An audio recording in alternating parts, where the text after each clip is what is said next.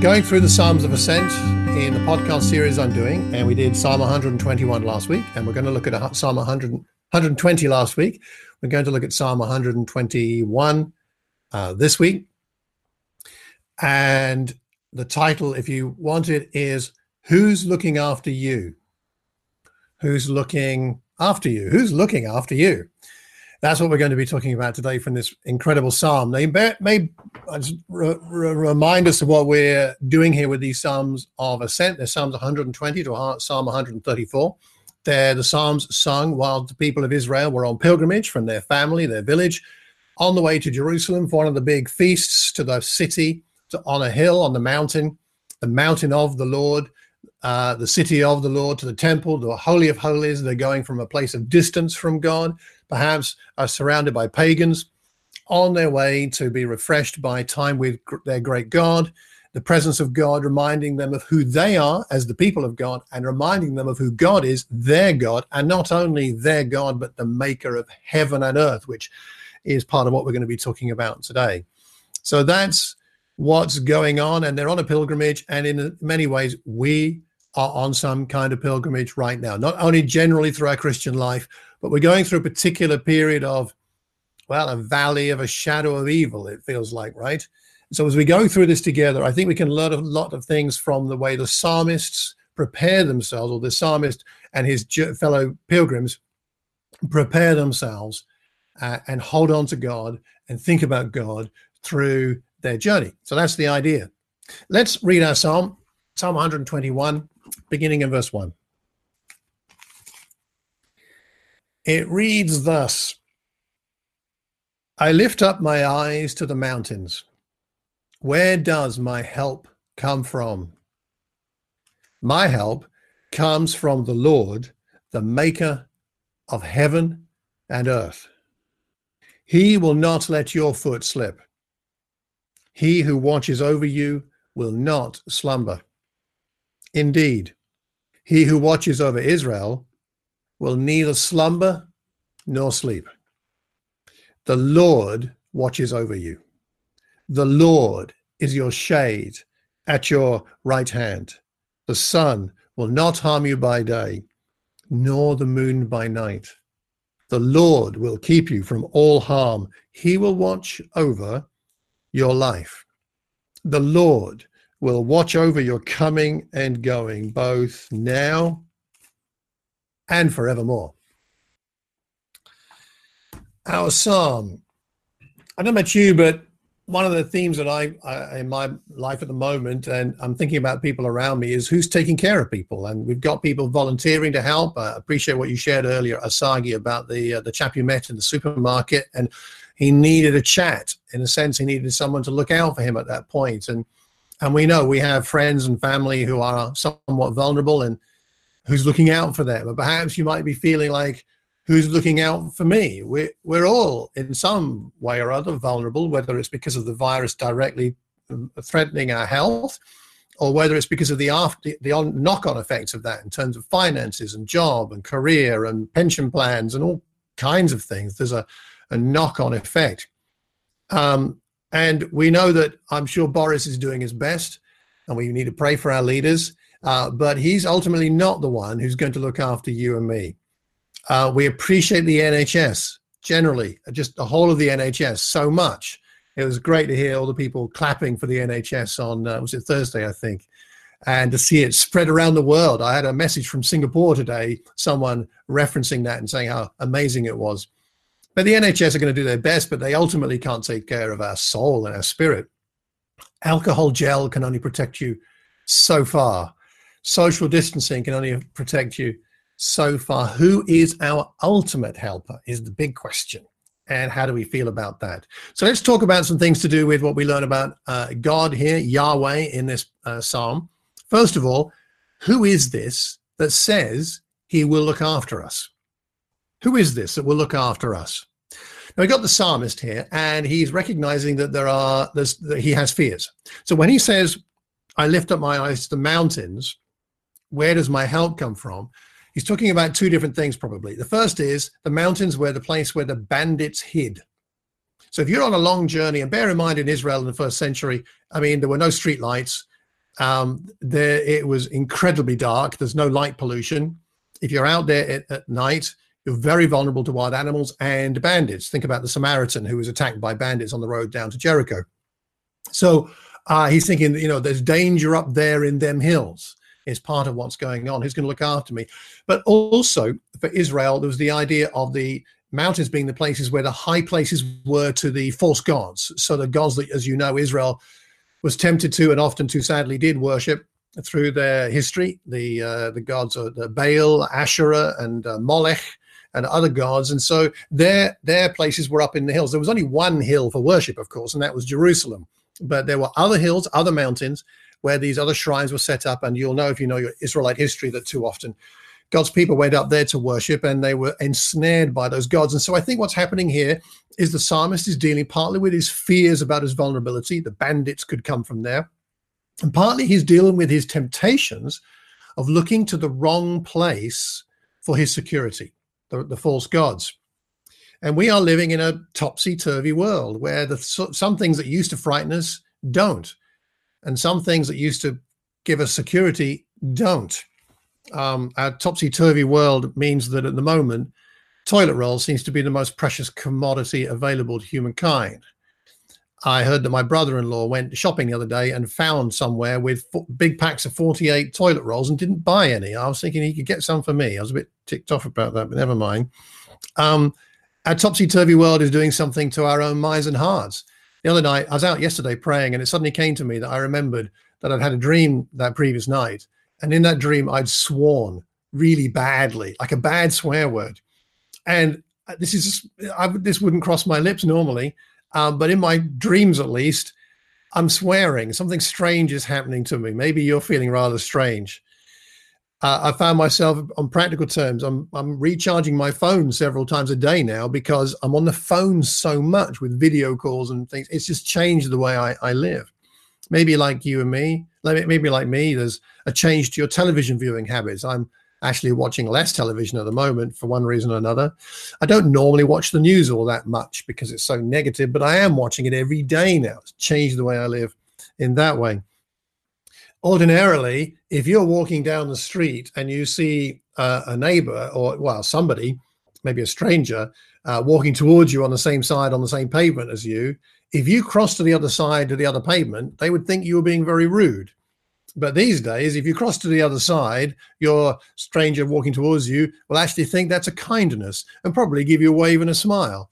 The world is really strange in the way that it's messed up. So we're all a bit confused. And let me share one thing that happened to me this week. I had a shave 2 days ago. And after my shave, I put on normally some aftershave balm because I'm getting old and wrinkly and all that. So I have to do my best to look after my skin.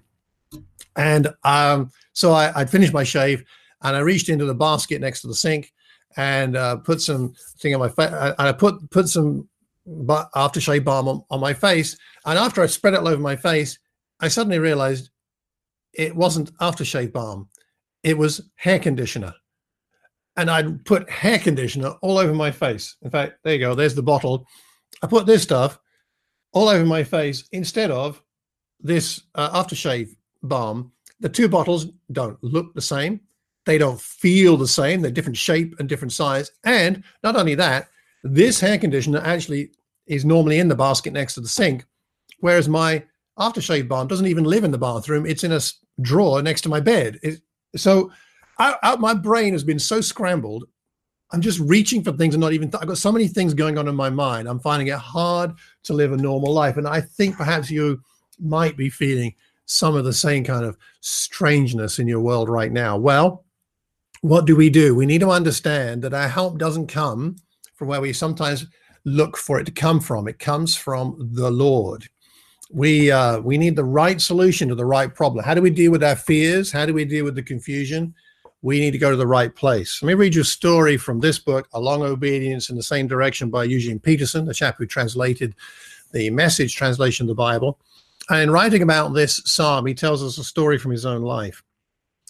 He says, a few years ago, I was in my backyard with my lawnmower tipped on its side. I was trying to get the blade off so that I could sharpen it.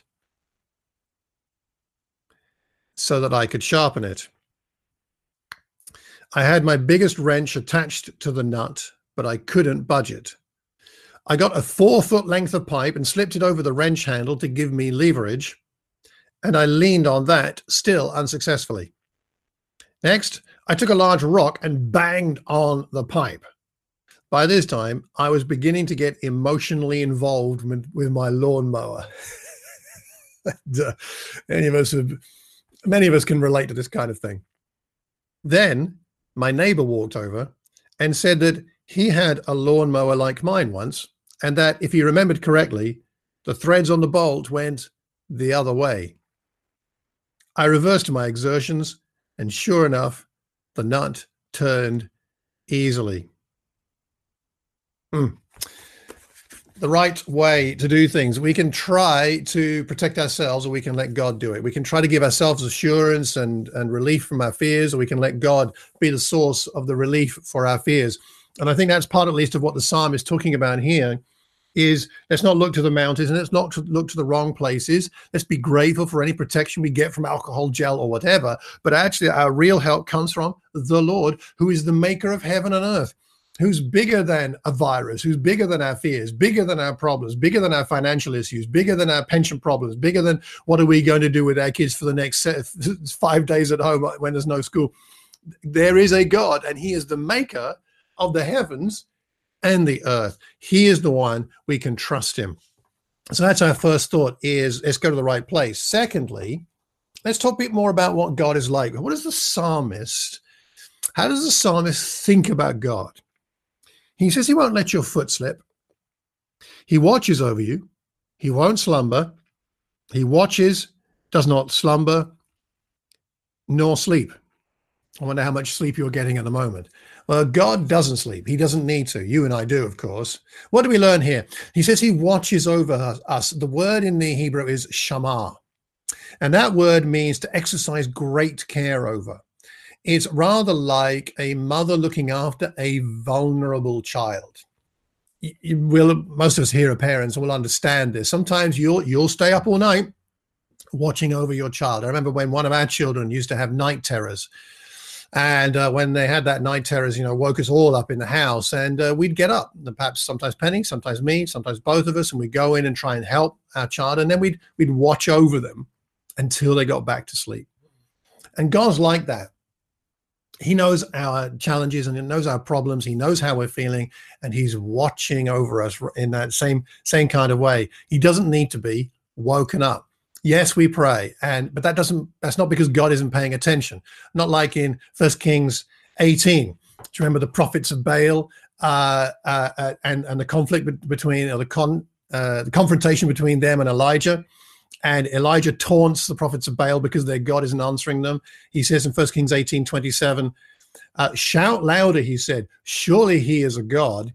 Perhaps he's deep in thought, or busy, or traveling. Maybe he is asleep and must be awakened. And there's some humor, I think, in there as he taunts the prophets of Baal. Not suggesting we should taunt anybody, but nonetheless, our God does not need to be woken up. He's already attentive.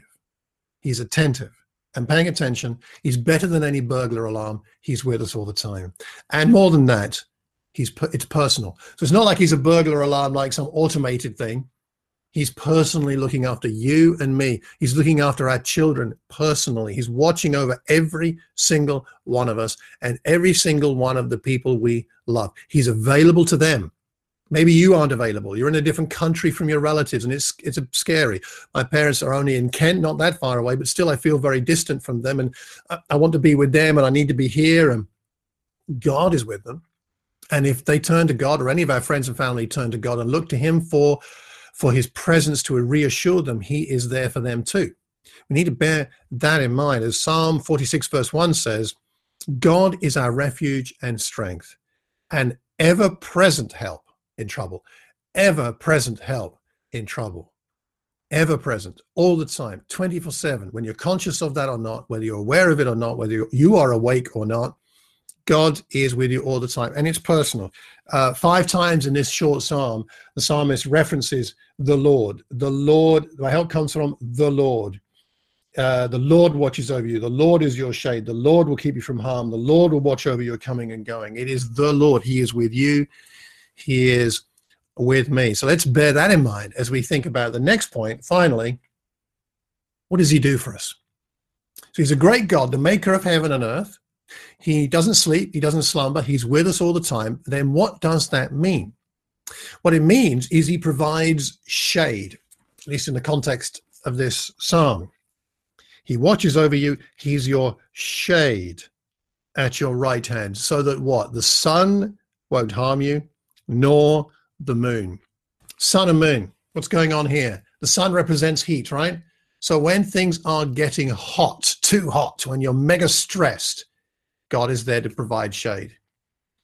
I think I shared about this last week, but I don't know about you, but I feel a bit like I'm not quite on edge all the time, but there's an undercurrent I can feel in my spirit and even in my body, an undercurrent of something kind of buzzing there, an undercurrent of tension, an undercurrent of perhaps some kind of anxiety that if I'm not careful comes to dominate.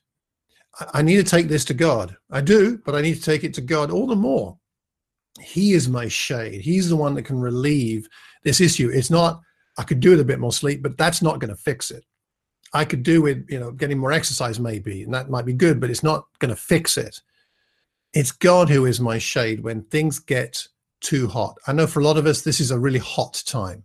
Not sure about finances, not sure about how to handle perhaps both parents working and the children being at home and their education. There's a lot, I know, it's a lot on our plate.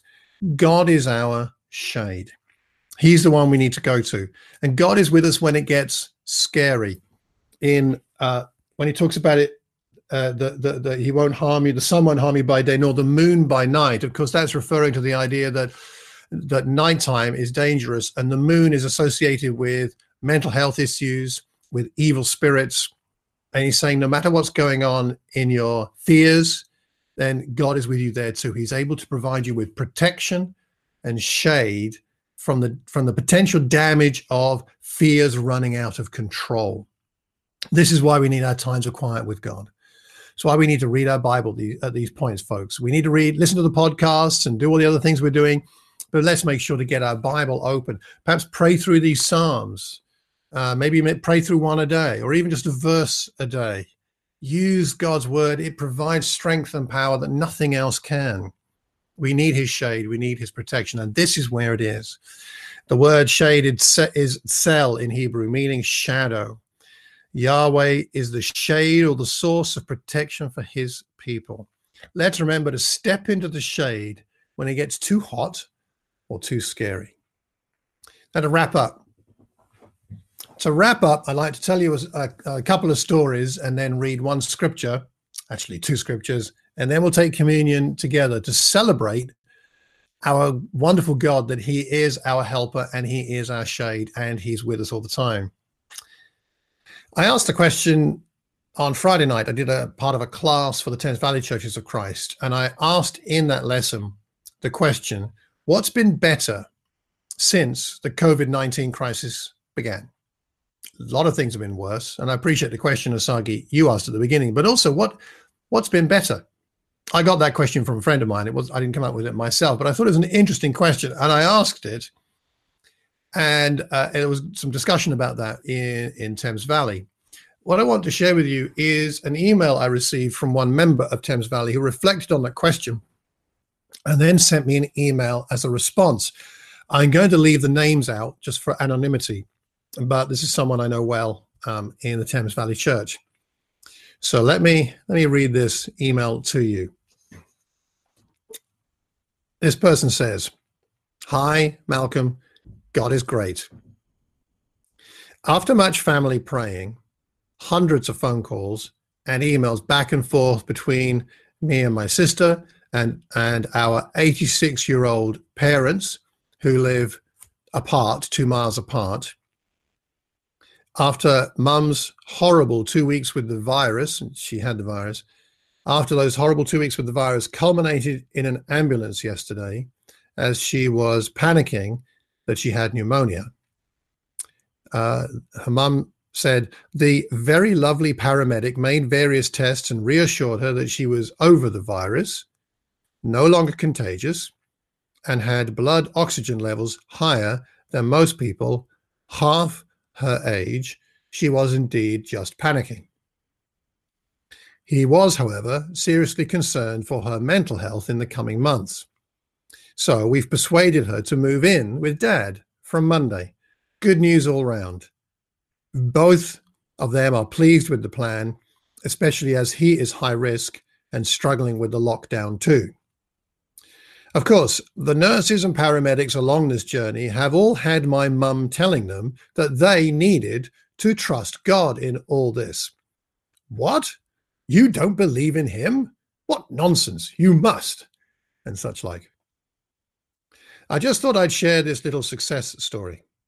Malcolm asked what had got better due to the situation. And for me, it's definitely some very real mending and bonding between the whole family.